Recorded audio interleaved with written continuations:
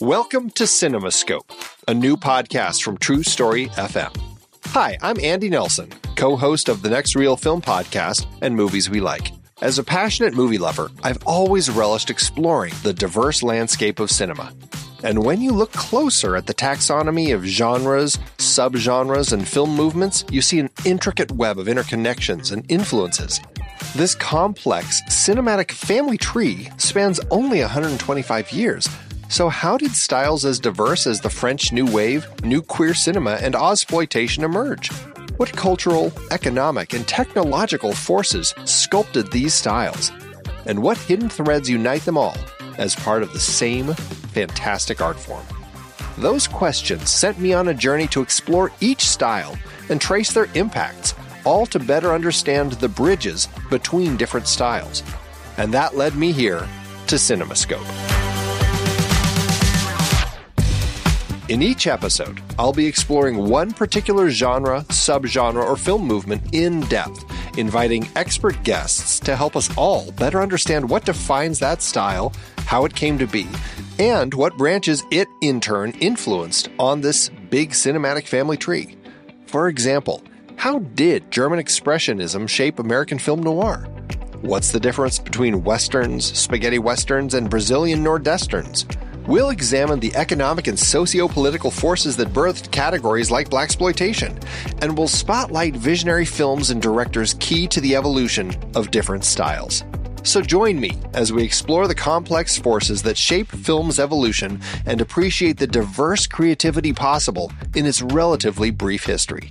Let CinemaScope be your guide to understanding this art form we cherish, how its genres blend, bounce off each other, and advance a rich tapestry of storytelling innovation. Together, we'll gain a deeper appreciation for this wondrous, shape-shifting medium. Our journey begins soon. Be part of this adventure by subscribing to CinemaScope today.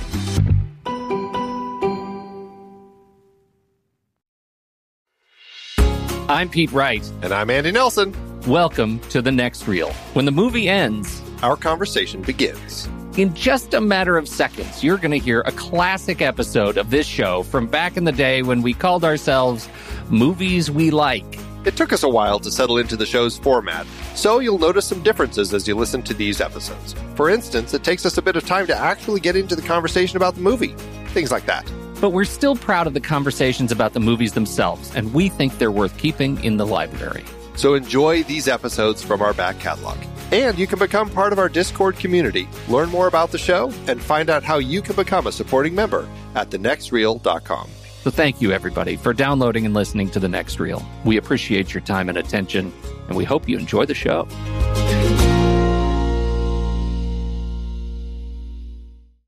I'm all nervous now.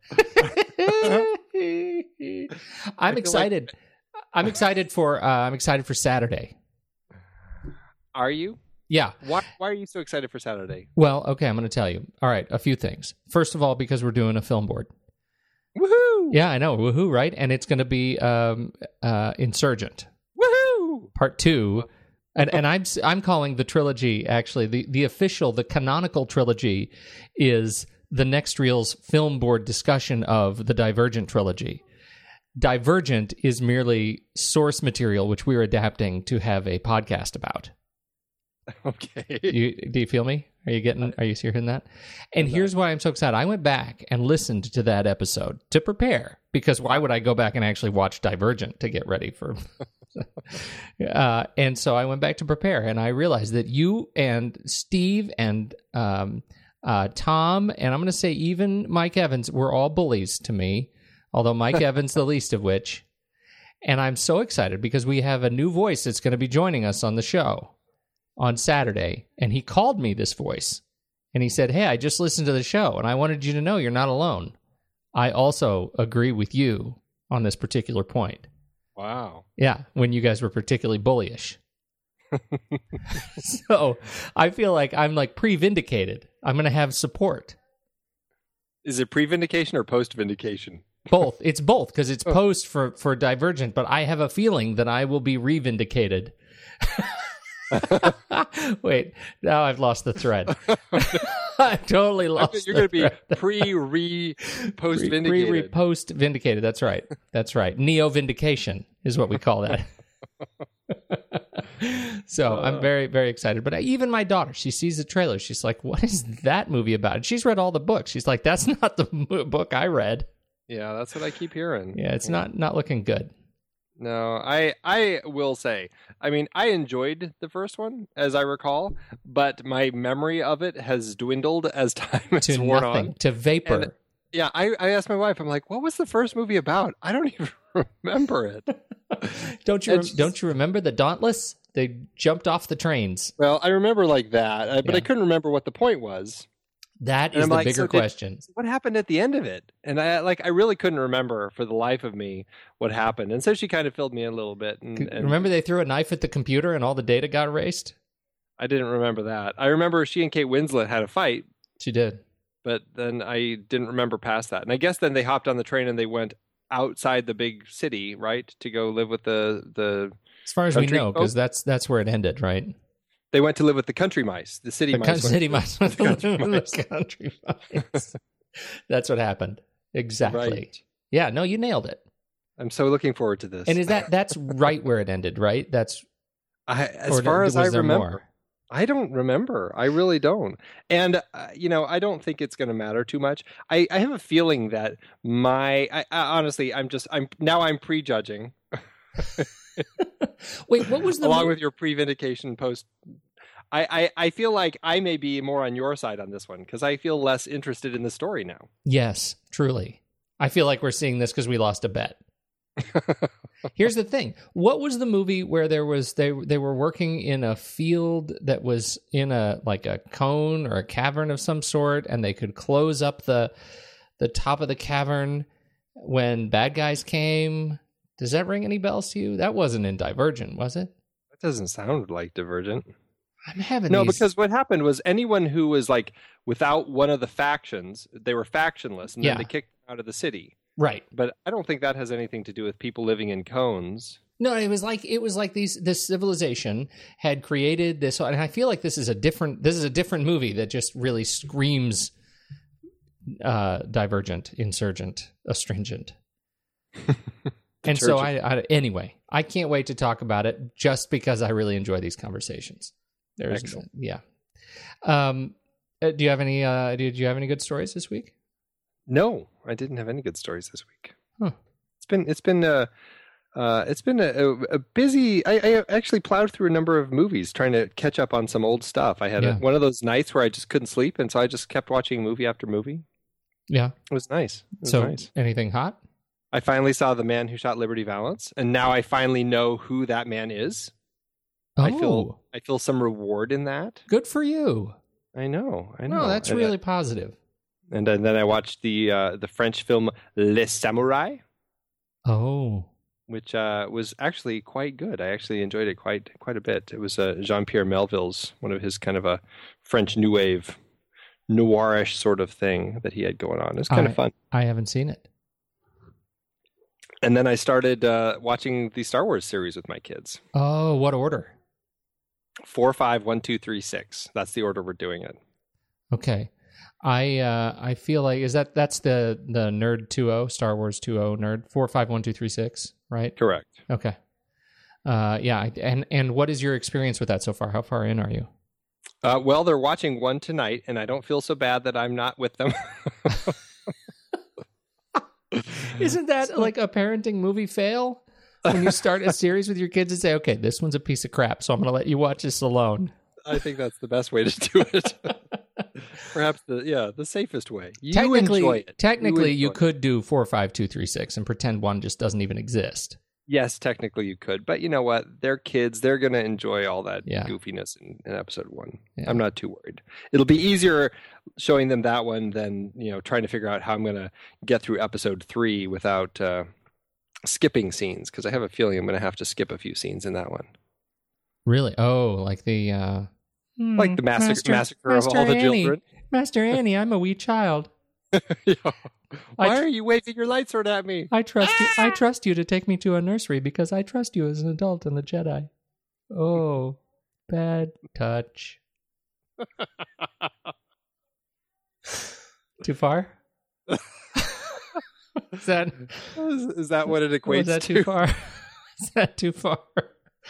I haven't been sleeping enough, and that may come out. That may come out in the show. I don't have any other good stories. It's been a crazy week. I have snuck in some old episodes of TV shows, but I have not seen any other movies, with the exception of the movie we watched for tonight's show. Mm-hmm. So I'm really I'm not pulling my weight. Well. So if you're ready, I think we should tell the people where we're from. Where are we from?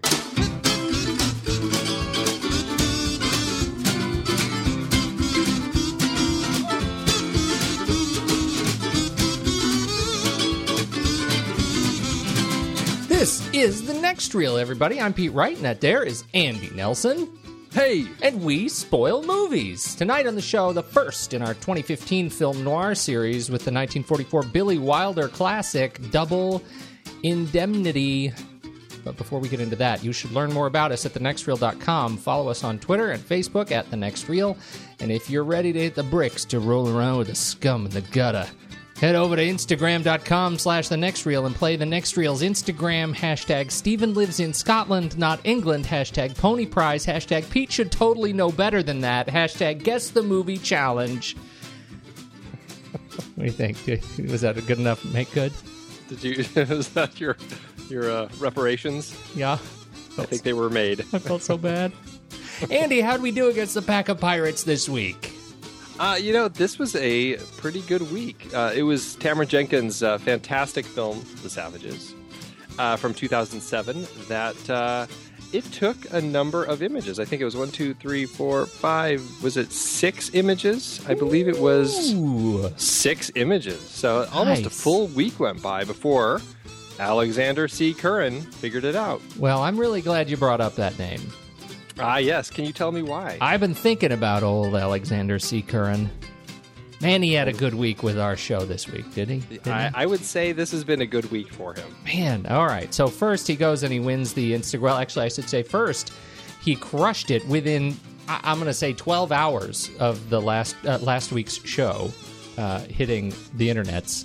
He crushed it, winning our mystery 2015 Guess the Series mystery series Connections by pulling together what the 4 movies that we talked about, and we didn't tell you why we talked about them, but the 4 movies that we talked about in reverse order. They were La Vie en Rose, L.A. Confidential, I forgot the first 2. Oh, yeah, Million Dollar Baby.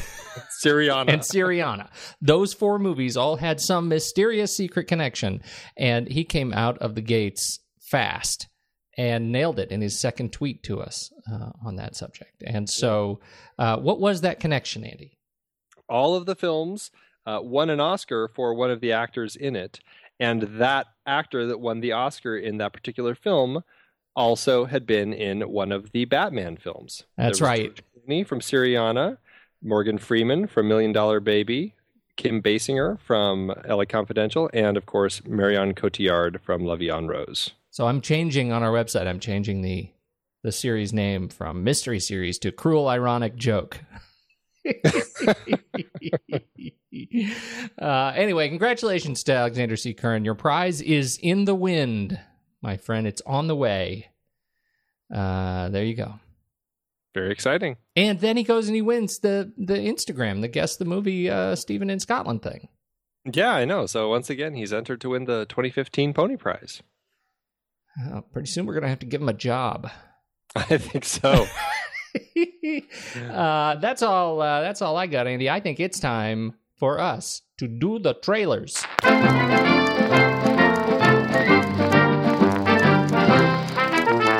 Mine may not be as much fun as yours, so we'll just get it over with. No, I actually think it looks like a very good dramatic comedy sort of film. It actually is billed as a comedy, but it looks like it has kind of that drama comedy element. It's called Ride, and it's written and directed and starring Helen Hunt, which I think is quite interesting that she's jumping up there and taking the mantle to kind of head up her own film here. I think this is she's actually directed a few TV shows. She had directed some of Mad About You back then, Californication and Revenge, as well as a film from 2007 called Then She Found Me, which I'm you familiar with that at all? No, I never even heard of it. No, it's a comedy, drama, romance. I completely missed that one. Anyway, this film that she is doing, Ride, is about a mother who looks to be a little bit kind of a control freak, very much what you'd call kind of a helicopter parent, even though her son is now, it looks like off in college, and she kind of tracks him down, goes across country to see what he's up to, finds out he dropped out of school to basically be a hippie surfer, and she kind of freaks out about that, and then she kind of decides to make a change in her own life and kind of follow suit and kind of become a surfer of her own, or at least learn how to do it so that she can, kind of rekindle her relationship with her son, and that had been kind of, a little bit stressed from all of her helicoptering that she was doing. I think you should get an instructor. I live in the most challenging city in the country. I can navigate a few small waves in sunny Santa Monica. That goes on your leg. Why are you still in your least favorite city in the world? I'm working on something. On what? Something. It looks good. I like seeing Helen Hunt doing this. Luke Wilson pops in as her potential love interest. Brendan Thwaites plays her son.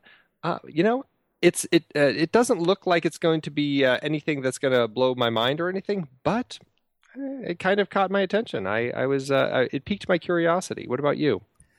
I think every mother should probably see this film. What do you think? Yes, probably. I loved it in its working title, Adjusting to the Oedipus Complex. Oh, I missed that. That's fantastic. Oh, it's pretty. I don't know. I thought it looked really. I thought it looked cute. I think. I think it's probably it's funny to see this movie now. It's like it really is like watching therapy on screen a little bit. And I'm not saying that like because I would never say that about my relationship with my mother. But I am saying that about now that I have kids, I feel like I understand where those feelings could go, like being the controlling parent of growing adult children, and my kids are still very young, but I can totally see how that is possible. And I think it's an interesting kind of exploration of Helen Hunt to go and put this on screen. And I think it'll be interesting to see how this hits. It looks like an interesting character kind of comedy. It could turn into one of those quirky films that ends up working. It could be something that kind of disappears and just nobody hears of again. But I don't know. I'm interested to see it. I am too. Did you say when it comes out? It doesn't actually have a release date yet. The trailer's just getting out there. It played at the American Film Market last fall. And it looks like it's they're kind of trying to find its release date sometime, I'm guessing, later this year. My trailer, Andy, what's happening to me, really? I feel like we've stooped so low. Like we've done trailers about the big reboots. We've done the big budget trailers, the adaptations. We've even done Van Damme and Kidney Thievery trailer. The things we do in this segment might make people think we have little critical taste in movies at all. And tonight, I feel like I'm going to add another nail to that coffin by bringing to you a trailer released this week starring none other than Adam Sandler and Kevin James. Let us all have a moment of silence. Some alien life force has sent real-life video games to attack us. Pac-Man's a bad guy? Donkey Kong. It's just a barrel. How bad could it hurt? The film, of course, is Pixels from director Chris Columbus and writers Timothy Dowling and Tim Herlihy. And it tells a story of an alien menace that takes the form of giant 1980s video game characters, Pac-Man, Space Invaders, Frogger, Donkey Kong, all Centipede. They all make their menacing city-leveling appearance alongside, of course, Adam Sandler and Kevin James and Josh Gad and Peter Dinklage and Michelle Monaghan and Brian Cox and Sean Bean as General Kel Surprise. I love that Kevin James actually is playing the president. Yes, I know, right? With Jane Really? Krakowski as his wife. That says everything you need to know, really. Exactly. Well, here's the thing. I mean, Chris Columbus he's got some wins and, some losses in my book, but I got to admit, I am looking past a lot of my own inner apprehension on this one because, frankly, they are rebooting my childhood brain here, bringing to life not only 4 hours of every Saturday morning at the arcade next to the porn store with my friend from the ages of 8 to 12, but of my nightmares. This looks really fun for my inner child, and I'm gonna suck it up. Pixels is due to hit theaters July 24th, 2015. So what did you think? Is this the Sandler film you're gonna see in the theater? I don't think so. I kind of want to, but at the same time, because I mean, honestly, I would see it just because Peter Dinklage, like his look looks straight out of King of Kong. Yeah. Yep. He totally has that look, which I think is fantastic. Adam Sandler, I have such a hard time with Adam Sandler, and and Chris Columbus. I really have a really hard time with Chris Columbus, and that's what makes me most hesitant about the film. I think almost even more than Adam Sandler is the fact that Chris Columbus is helming it. I just it makes me nervous that it's just going to be something that when it rolls around is going to get 16% on Rotten Tomatoes. Not that I necessarily judge by that, but when everybody's just telling me how much garbage it is, it's a sure sign that I should just skip it. I will say I really, really enjoyed the that short film that I can't remember who made it. Was it Patrick Jean? Was that the original. That was 2010, I think. Pixels. Right. I really enjoyed watching that. I thought that was so fascinating, and it excites me that they actually, decided to, hey, let's take this interesting short of these giant video game things floating around in the city and actually make a film out of it. I'm curious to see what they do with it. I'm curious to see if it's something that works. I'm sure it's something that I probably would rent down the road. I just don't know if I'm going to give them money at the theater. Yeah. Yeah, am I being a bully? A little bit, you're being a bully, but I'll tell you, I think you're probably right. I think this is one of those where, we may have had enough of Pixels from the short, and maybe a feature is just too much Pixels. Yeah. So, anyway, there you go. So, July 24th, 2015. That's, I think that's it. Oh, hey, Pete. Yeah? That's one honey of an anklet you're wearing.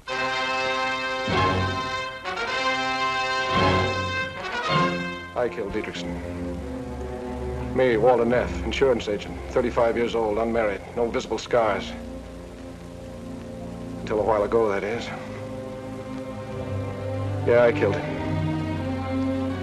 I killed him for money and for a woman.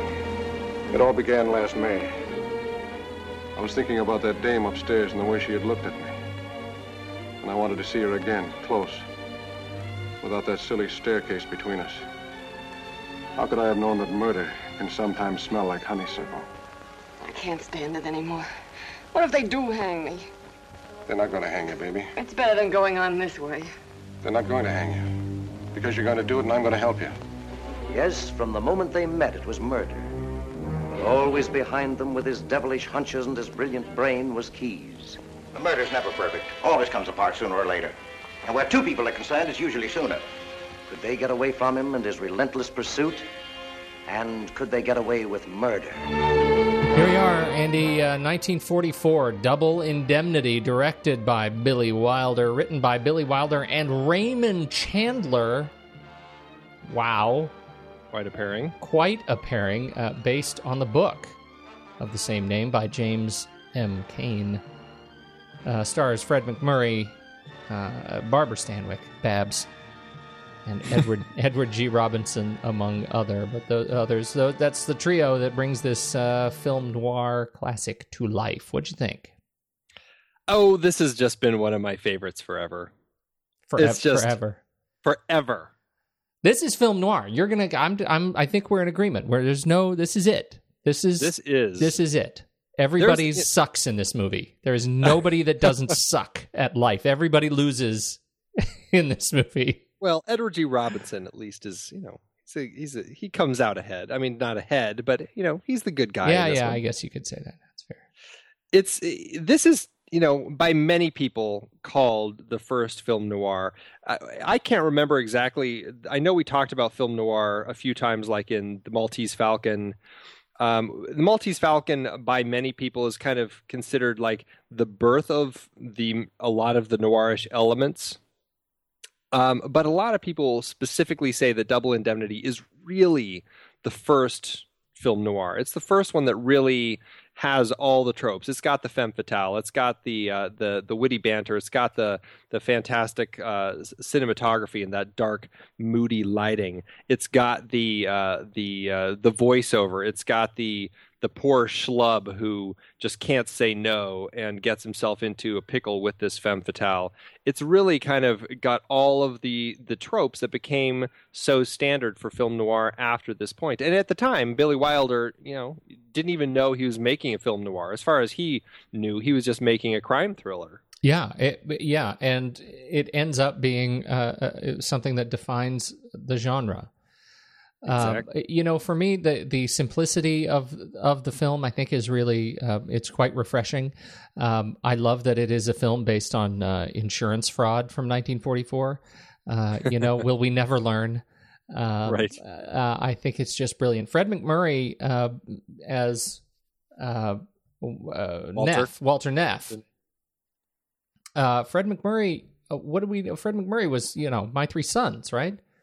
Yeah, this was really a big change for Fred because at the time he had been doing a lot of light comedies, and he was known in those circles as somebody who did comedies. And the way that the story goes, Billy Wilder had this was at a time, remember, when the Hays Code was in effect, and this was not a story that people really looked favorably upon. In fact, James M. Cain also had written The Postman Always Rings Twice. When he had written that, the Hays Code pretty much put the kibosh on it. I mean, all the studios were interested in making that as soon as he wrote that, and this was like 6 years earlier or so. And but then it killed the chances of that movie getting made. And so he went to write another book, and he wrote The Double Indemnity as kind of a serialized novel or novella, really. And it really kind of again, it's something that people were interested in, but because of the Hays Code, they were a little hesitant to jump on board with. Billy Wilder and his producer on this I think his producer, Joe Systrom, actually found the book and brought it to Billy's attention, and Billy was right away interested. Then it was the trick of how do you adapt this to actually get past the Hays Code. That was the next big thing. And so, with Chandler's help, they ended up working it in a way. I mean, at the time, it sounded like you really had to go back and forth with the Hays Code. Like the original book, the two lovers end up killing themselves. They end up on a boat going to Mexico, and they both jump overboard and commit suicide.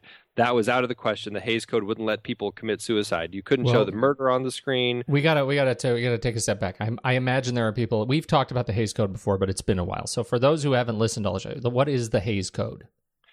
Well, the Hays Code is something that originated in Hollywood because at the time when was it, like in the 20s? Yeah, it was like the 20s. Yeah, late 20s through the late 60s. 40s. Yeah. It really was. They felt that there was under the Motion Picture Production Code, Will Hays, he felt that there was just a lot of unacceptable material, unacceptable content in films. And if you look at some of the films in the 20s, I mean, they were getting away with a lot more lascivious stuff and some interesting stuff. Morally objectionable. Yes, and so they created this code that the films had to essentially live by, and they might have been a little too strict. There's a lot of talk about the way that the code played out, but what it did is it allowed these filmmakers to end up being really creative in the ways that they would use symbolism and stuff to hint at things, like Alfred Hitchcock in the famous shot of the couple in the bed, and then you see the train going through the tunnel, letting us know, okay, they're going at it. That sort of thing. Like, people would find ways, and that's where a lot of this exciting dialogue ended up coming from, because instead of just talking about doing something, they would talk around it, and it ended up creating much more interesting dialogue and much more interesting scenes in a lot of cases. So, but anyway, the code ended up getting replaced years later by the actual rating system, and it created something that actually allowed for different ages. And I think granted, the MPAA and their rating system still has a lot of problems, but I think it's better than it was under the Hays Code. Probably. Yeah, probably. In any case, they get away with a lot in this film through not terribly subtle dialogue, but they do get away with more in this film. These exchanges between Walter Neff and Phyllis early on are particularly steeped in sexuality, homosexuality, sort of homoerotic tendencies or illusions, and it's really fun to watch them kind of go at each other verbally like this. Yeah, it was fantastic, and so what I was saying was, so they wrote this script, but then they couldn't get people to act in it because people were like kind of a little put off by the tone of the script. They felt like these types of James M. Cain novels, that whole kind of pulpy novel that was coming out, were just trashy novels that people didn't want to be in those sorts of movies. And so they looked a lot to find the actor. And according to Wilder, he basically asked everybody in town. And as he said, he even went to George Raft, who at the time was like one of the bottom of the barrel actors who oddly had turned down many great roles like Casablanca and this. And he ended up, finally talking to Fred McMurray and talking him into it. And lucky for us that he did, because you're right. I mean, Fred McMurray is mostly, well, at least as us as younger people, was known as like, My Three Sons and, Son of Flubber. Absent-minded professor. All that sort of stuff. And it's so funny that this is the guy who ended up taking on this role to play Walter Neff. And I think it's his greatest screen role. I think that he's fantastic in this. And he just is just so good playing this poor sap who's just, I shouldn't even call him poor sap. I mean, he pretty much does it to himself, but he's too greedy and wants the woman, wants the money, and gets himself into a place where he's screwed. He does. It's funny. We talk about My Three Sons and Son of Flubber and those sorts of things, but really, I mean, Double Indemnity, it happened really at the midpoint of his career, and that's something that I lose perspective on. I mean, that's 1944. He had been acting for 15 years by then, more than 15 years by then, and this ends up being a defining role. It's funny to hear you talk about him as a poor sap. I don't see him as a poor sap, which implies to me more of a dullard, somebody who's really just plain stupid. He was greedy, but I never saw him as stupid. I mean, he's the top of his, they characterize him as at the very top of his game as a salesman. He is a smooth talker. He is extremely charismatic. He is likable by, everybody in his office. They like him. He's really at the top of his game. And that he ends up succumbing to the wiles of this woman, this manipulative woman, I think sends, for me, a better message, or at least a more powerful message, knowing just how powerful she is in that relationship and what he has lost of his own composure as he sort of falls to her prey. Yeah, and when I said poor sap, I mean, I tried taking it back, but not very well, because that was definitely the wrong way to describe him. He's just, somebody who is too greedy and he is good at his game, but there's something in him. I mean, when he falls for Phyllis, he actually, he says, after she kind of pitches the whole idea of killing off her husband and everything, and he kind of comes around to it, he says, it's something that I've thought about, is how I could actually get away with this sort of thing. And he really has kind of put together this plan in his head as to how you could actually get away with it. And it's because of her that he does. But at the same time, it's like there is something, I think, already inside him that was willing to try it if the right thing came along. So I think that he already had some danger in him, but because of this femme fatale who kind of comes into the picture and really twists him to do it, that he actually does do it. Barbara Stanwyck is the femme fatale. She is elegant. Elegant in her evilness. She really is. Now, this is her role in the story. She is the second wife of her husband, who is Mr. Dietrichson. Do we ever know his first name? I don't think so. Played by Tom Powers.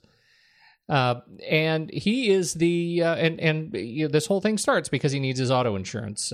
He's an oil tycoon. He needs his auto insurance renewed. And it turns out that he has lost a lot of money.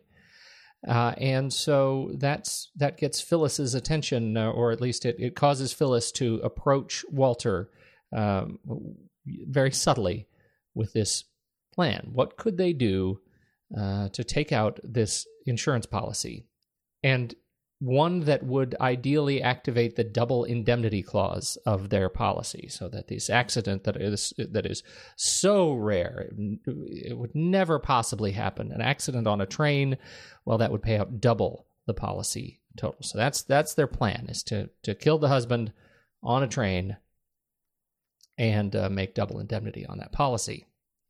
And she is, for me, she's the real highlight of this film. I love watching her manipulate all of these pieces, and the way she swings back and forth between her husband, between Walter Neff on screen, and between, in the end, between Keyes, Edward G. Robinson's insurance investigator. I find her just a yo-yo performance in the very best way. There's a couple scenes that just always stand out. I mean, I agree with you that she plays everybody so well, but my favorite moments are, one, when the murder happens and she actually has Walter kill her husband, and the camera holds on her face while Walter does it, and it's this look of almost erotic enjoyment. It's almost this sexual thrill that she's getting from it as her husband is basically killed in the seat next to her, and you just are staring into her face. That is, I think, one of the most terrifying moments of watching her, because there's this real danger. There is. And, on second viewing, that's one of those moments that means so much more on second viewing of this film, right? Because, first of all, it's captured beautifully. The sound is great as you hear her husband, being killed in the seat next to her, but you can't see him.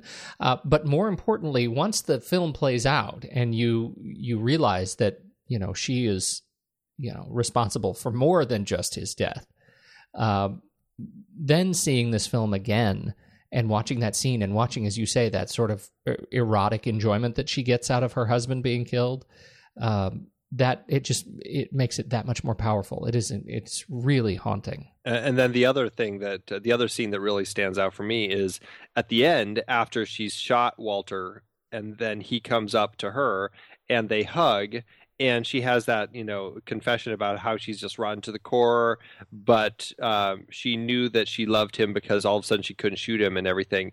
And just that whole turn that she has there, it just is a continuation of that level of danger within her, that you just don't know what you can ever trust with anything that comes out of her mouth. Because is she telling him the truth? Does she really love him? Or is she purely evil and just trying to manipulate him again so that he won't kill her? And the way that she plays that, I think, is so frightening. It really is. And that last line, I knew I never loved you until just a minute ago, when I couldn't fire that second shot. Oh, right. Oh, she's just diabolical. And then, goodbye, baby. And he shoots her twice, which, he is able to commit to the second shot. Yes. Killing her. Fantastic. Edward G. Robinson's character, I was going to talk about Nino Zacchetti. He is the daughter's, Lola Dietrichson's, boyfriend, and it turns out that he was having an affair with Phyllis Dietrichson, with the mother, which gets, they don't invest a whole lot of time on that particular tryst.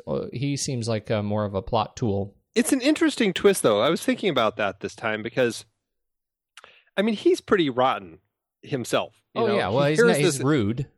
he's dating sweet little Lola, who, I mean, she is in the film the complete opposite of Phyllis, and I think it might be interesting to talk about the portrayal of women at some point in our conversation here.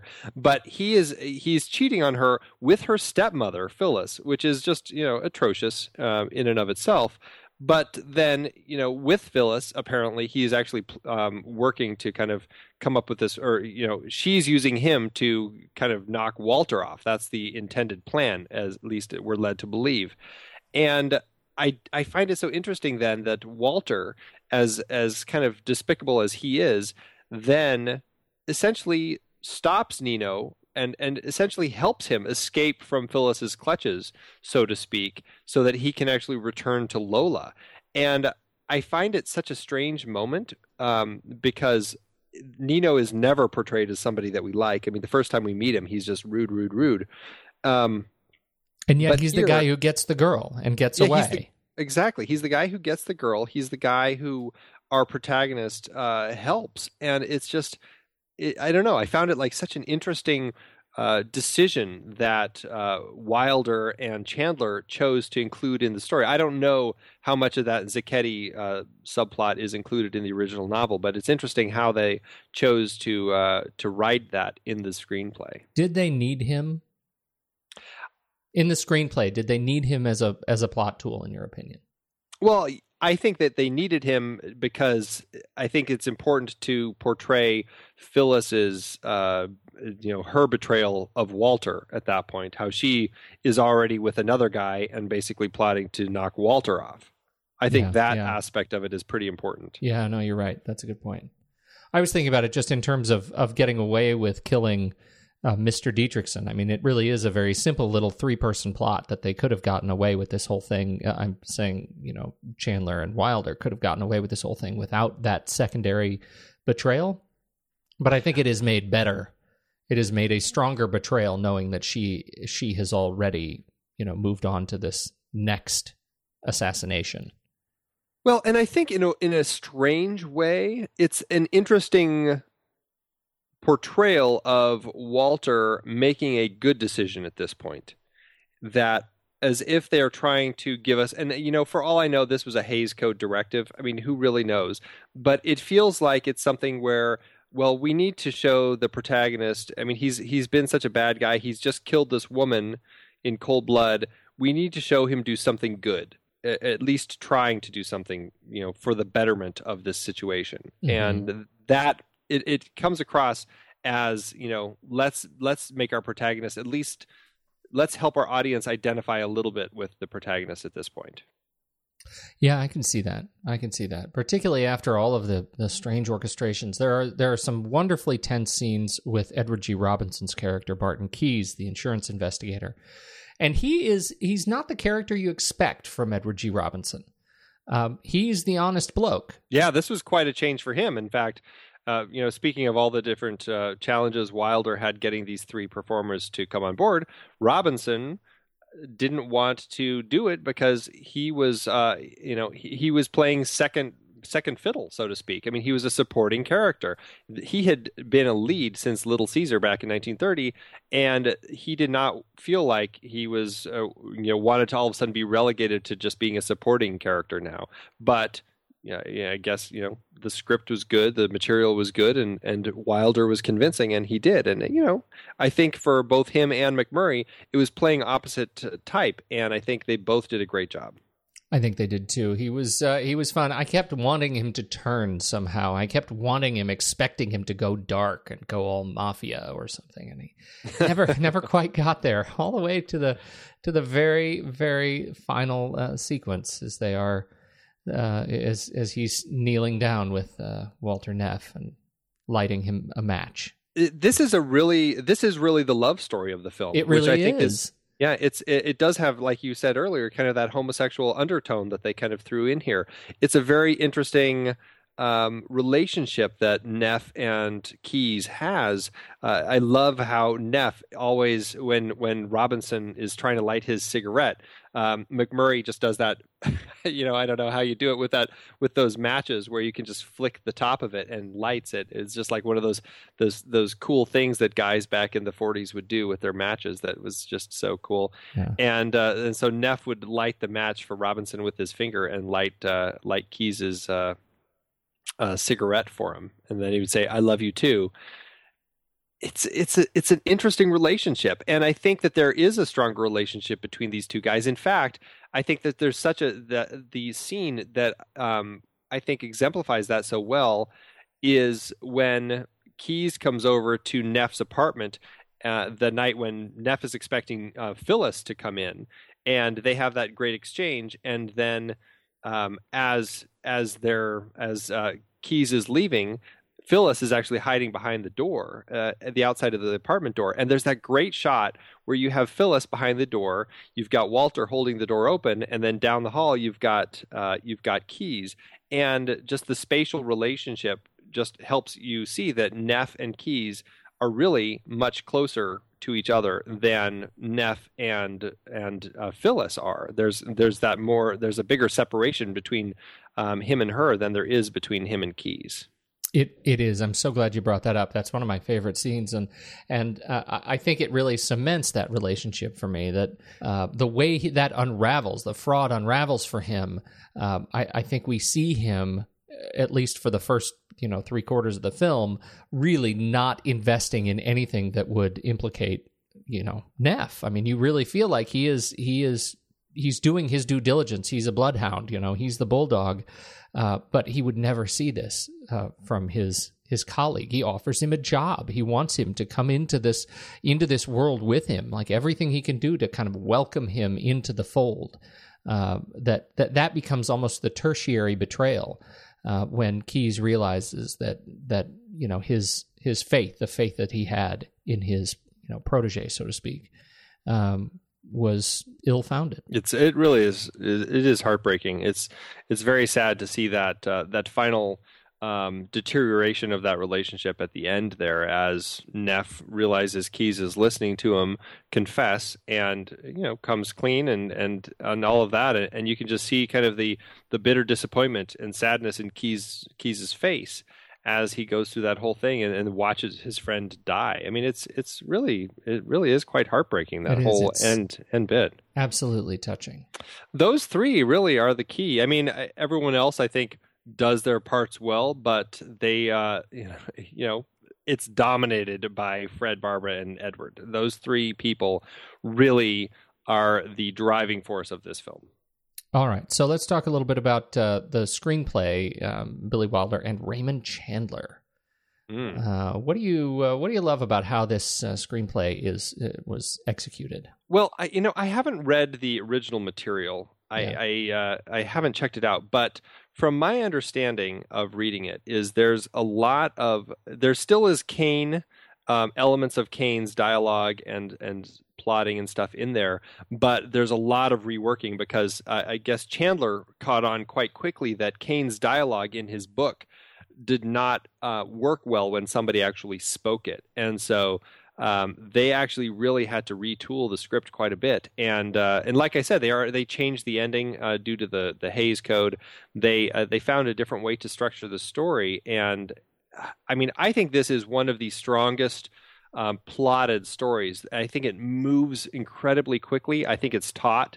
I think the elements are all in place. I think that the structure that they use it moves very quickly from sequence to sequence and from act to act as you're going from the investigation into trying to sell the insurance to the decision to move forward with it, to the murder, to the subplots with Lola and Nino and Keyes' investigation, and Walter's growing fear that he's going to get caught, to the resolution of the film. I think it just moves so well.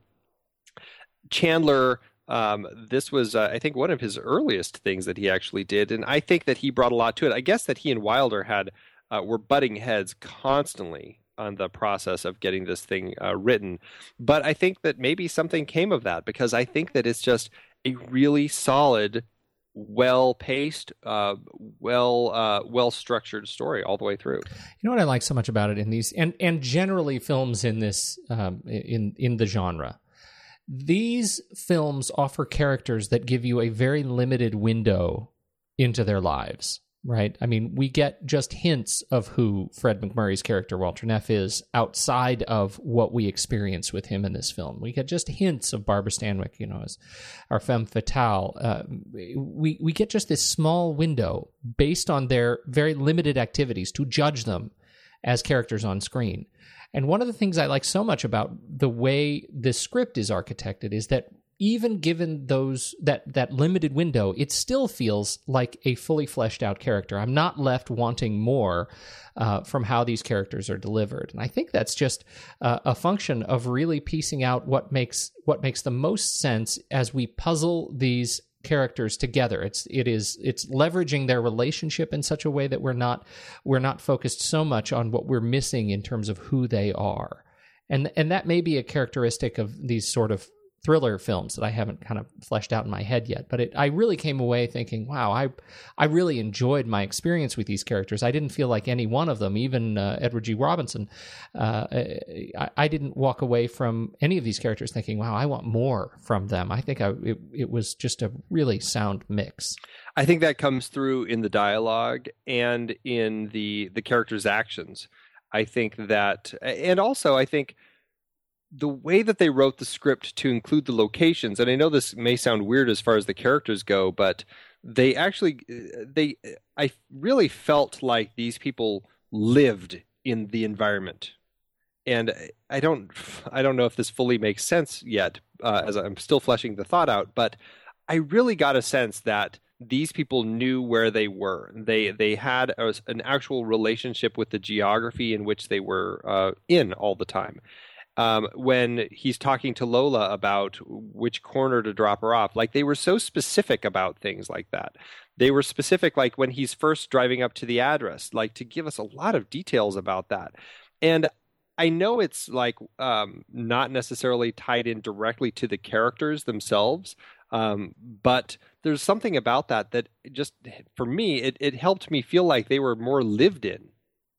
Does that make sense? Well, what do you mean? Just because of the location? Like I'm thinking specifically as he walks up to the house, and the voiceover is talking about how it's a $30,000 place, and giving us that level of experience. Well, and like which corners, like he tells you kind of all, not really the directions as to how he got to the house, but he's like, well, it was up off of whatchamacallit Boulevard.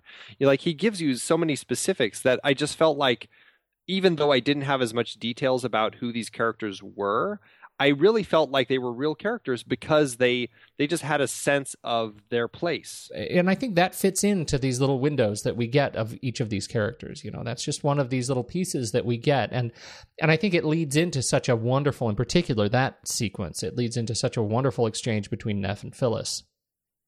And the just sort of double entendre that Rich sequence as they flesh out their relationship together.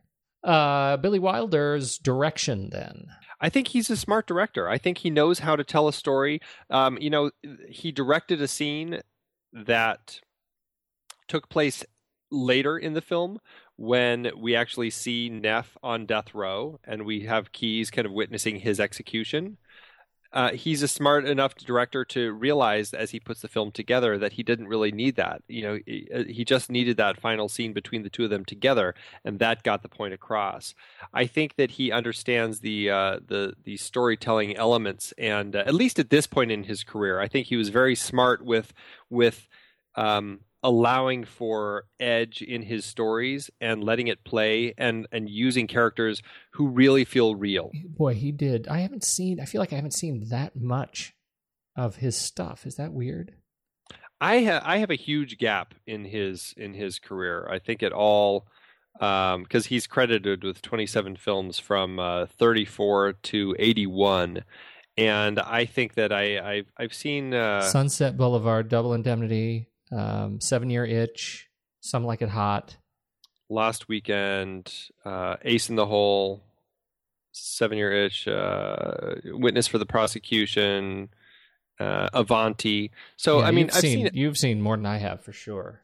I've seen a number of them, but I still have a huge gap in his career. And he's one of those directors who I know that his career really kind of falls apart toward the latter half into the 60s and 70s. He's one of those directors I really want to go through just his whole body of work and check them all out, because I feel like there's a lot of great stuff in there.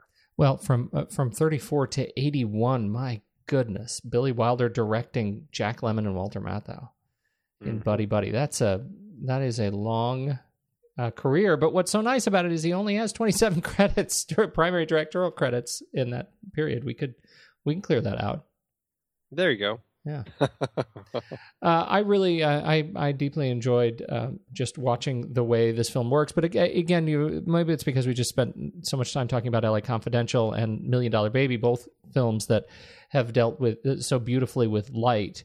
$1 Million Baby in particular, which I think this is a film that allows you to kind of see what those films are playing homage to. I mean, just the way they use light and shadow and patterns and silhouettes that I think it just brings such yet another layer of character to the screen, and allows us to see the characters that we are learning to relate to in an interesting new way. The light tells you whether or not you should love this character or whether or not you should fear this character, and I think this is he plays with that really, really well. Yeah, John Seitz did the cinematography for this.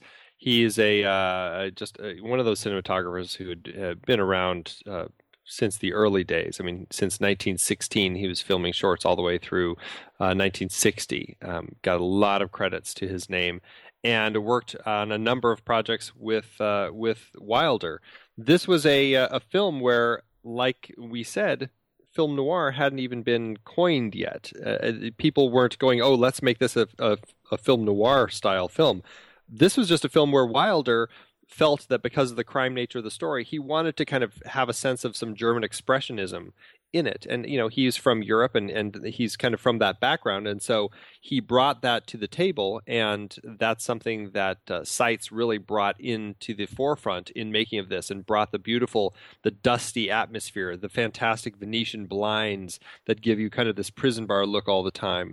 And these, really these dark, gloomy interiors that just almost looked rotting, that contrasted with the bright exteriors, and that became a staple of noir films. Not because they said let's make noir look this way. It's just because they were trying to kind of create this German expressionist sort of look for this particular film. Set wise, I again think they worked well with the cinematography to create those dark, just kind of interiors that just felt very very moody, and just that lent a lot to the cinematography. The one that stands out for me is the back of the train. It's the back of the carriage of the train when Neff walks out on the train, and he's about to get off, right? He's about to sort of throw himself off the train, but there is somebody sitting there, and the way the light plays off of their faces to hide Neff, whose back is constantly to this stranger, and the way the stranger is so open and so well lit as we see him trying to make just friendly overtures to Neff.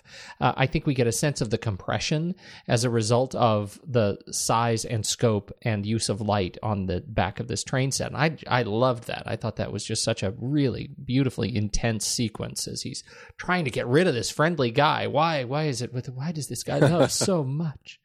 I thought it was great. Yes, absolutely. I completely agree.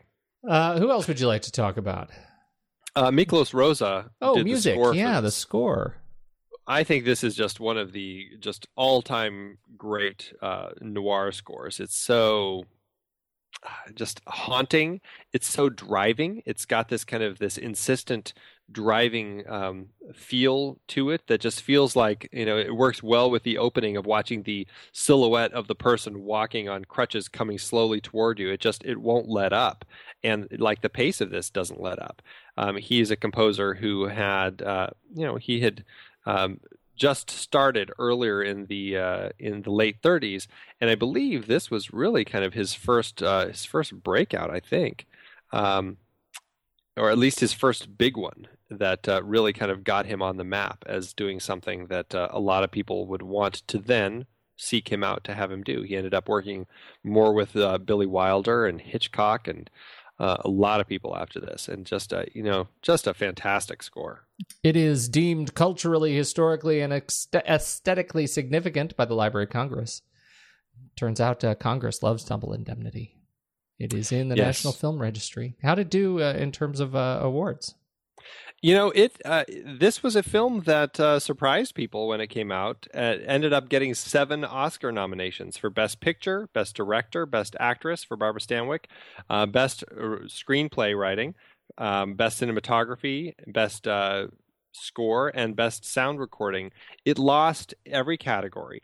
This was a time when studios were behind, or when studios were pushing their movies. They pushed like everybody, all their employees and everybody, to all vote the same way.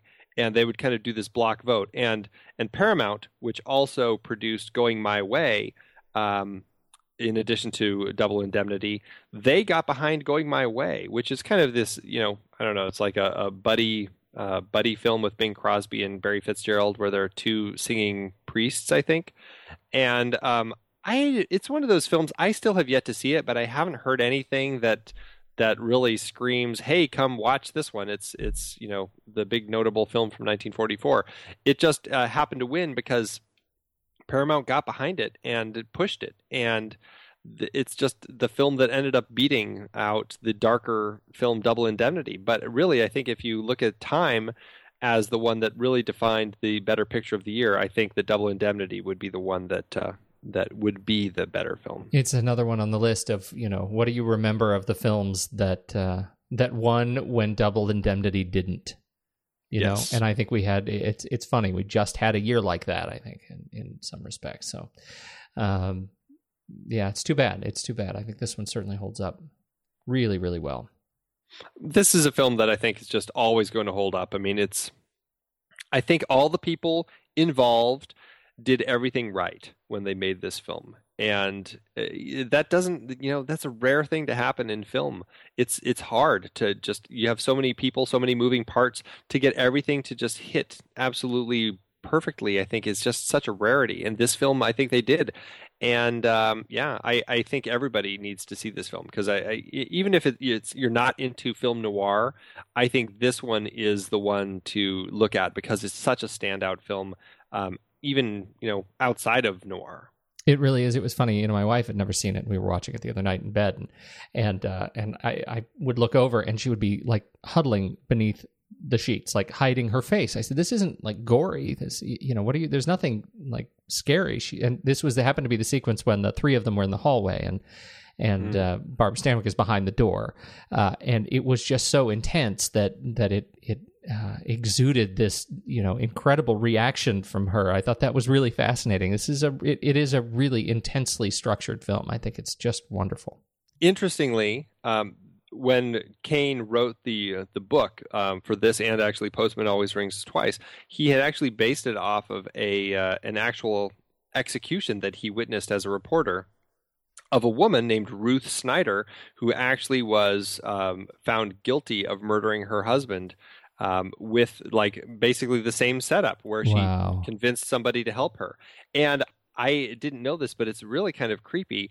There was a photographer at the execution. They killed her by electric chair, and a photographer had a hidden camera on his ankle or something, and he actually took a picture of her while she was getting executed that ran in the front page of the New York Daily News. Ooh. It's kind of creepy. It's actually on Ruth Snyder's Wikipedia page. I can put that on the in the show notes. But it's like, there is the photo of her getting executed. Wow, that's awful. I know, so creepy. Oh man. So that's the one thing. And then the other fun little tidbit, which is actually a little more enjoyable, I guess one could say. Please, I need a palate cleanser. Yeah, the house where the Dietrichsons lived is actually a house up in the Hollywood Hills that you can go drive by. It's up on on Quebec Drive, I guess. And just out of curiosity, I went to Zillow since Walter Neff is so kind to tell us that this house cost $30,000 back at the time when when these people bought it. Likely, I wanted to see what this house actually went for these days. And it's a 4-bed, 3-bath, 3,077 square foot home, $4.5 million. And it's actually a lot less than I thought. Really? The Zillow estimate for the house is $1.6 million. Wow, that's a lot less than I thought. Yeah, for a house in the Hollywood Hills. I mean, I guess it's not a big mansion, but still. 4-bedroom, 3-bathroom? Yeah, 4-bed, 3-bath, 3,000 square feet. It's not a bad house. No, not too bad. Hollywood Hills. If you want to live in Hollywood. That's right. I don't know if you've seen the latest trailer for San Andreas. That might put people off. 1.5. Maybe the trailer came out. Right, it keeps going down. It was $4 million, but because San Andreas is coming out, the price just keeps dropping. I say we. Oh wait, you were going to talk about numbers. Yeah, I was going to talk about numbers. So this film, it didn't strike a chord tremendously with audiences, even though they did enjoy it. It wasn't something that was hugely successful at the time, although it did make money back. It cost, from what I found, about $927,000 to make, which adjusted is about $12 million. So, it's a decent kind of a low-budget film. It ended up making... Let me find it. Domestically, about $5 million, which is about $66 million adjusted. So all told, it did pretty well for itself. It made about $504,000 per finished minute. Not a bad run. Not bad. Well, let's see how it does on the ranking. Let's do it. Head over to flickchart.com/thenextreel and you can rank your favorite films with our favorite films, and you can see how they stack up. We'll just see how they stack up between us. Who knows? Maybe another grudge match. I'm ready to go. Let's do it. Double Indemnity or Oh Brother, Where Art Thou? It's totally Double Indemnity for me. If it were just me, this is going to get pretty close to the top 5. I feel like you're itching for a fight, but I'm going to say Double Indemnity. You were hesitant. I wasn't sure. I just, it exhausts me a little bit because of past rankings when I feel like I love, Oh Brother. I do. Yeah. I hear you're right. Defines a genre. All right. Double Indemnity or The Outlaw Josie Wales? Double Indemnity. Double Indemnity indeed. Double Indemnity or Fight Club? Fight Club. I would do Double Indemnity on this one. Mm-hmm. How much? Am I? Where are you on the teeter-totter? Are you way on the outside of the teeter-totter, or are you kind of on the inside of the teeter? Near the fulcrum. I would be at a 2. Oh, I'm Fight Club for me. It's way, way up there. I jump above an 8. Oh yeah, it's probably a 9 or 10. All right, so I'll give you Fight Club. All right. I feel dirty doing that, but Double Indemnity or The Sting? Double Indemnity. Double Indemnity. Double Indemnity or LA Confidential?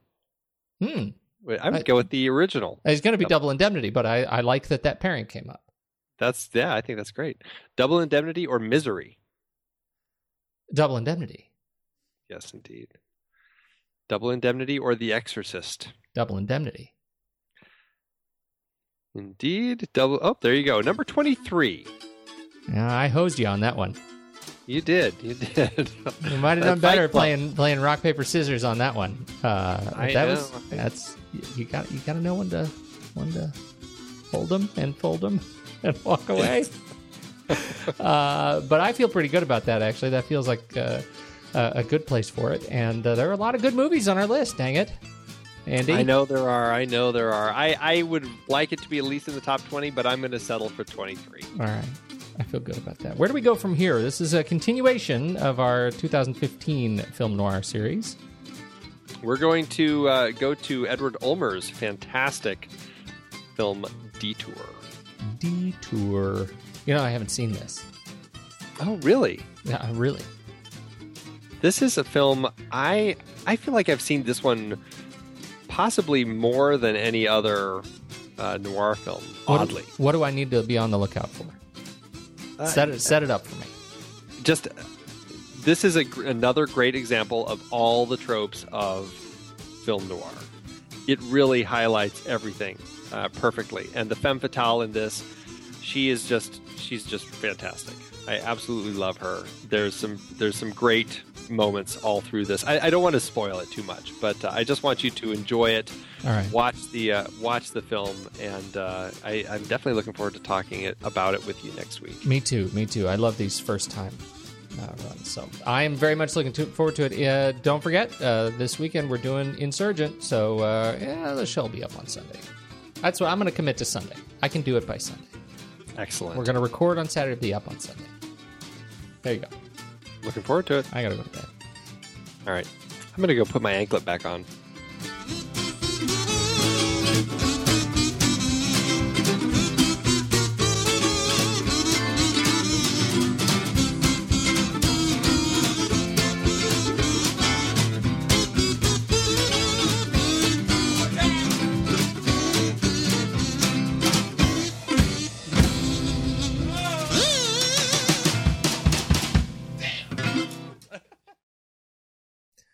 I'm going to go with a 1 star. Ouch. It was written in 2000. So 15 years ago. This is straight opinion, no summary here. Just because a film is from 1944 doesn't mean that the acting has to be stiff or the director has to make his actors aspire to be in a soap opera. Please. Citizen Kane and the Maltese Falcon were made 3 years before this film, and yet DI can't produce a truly believable dramatic moment.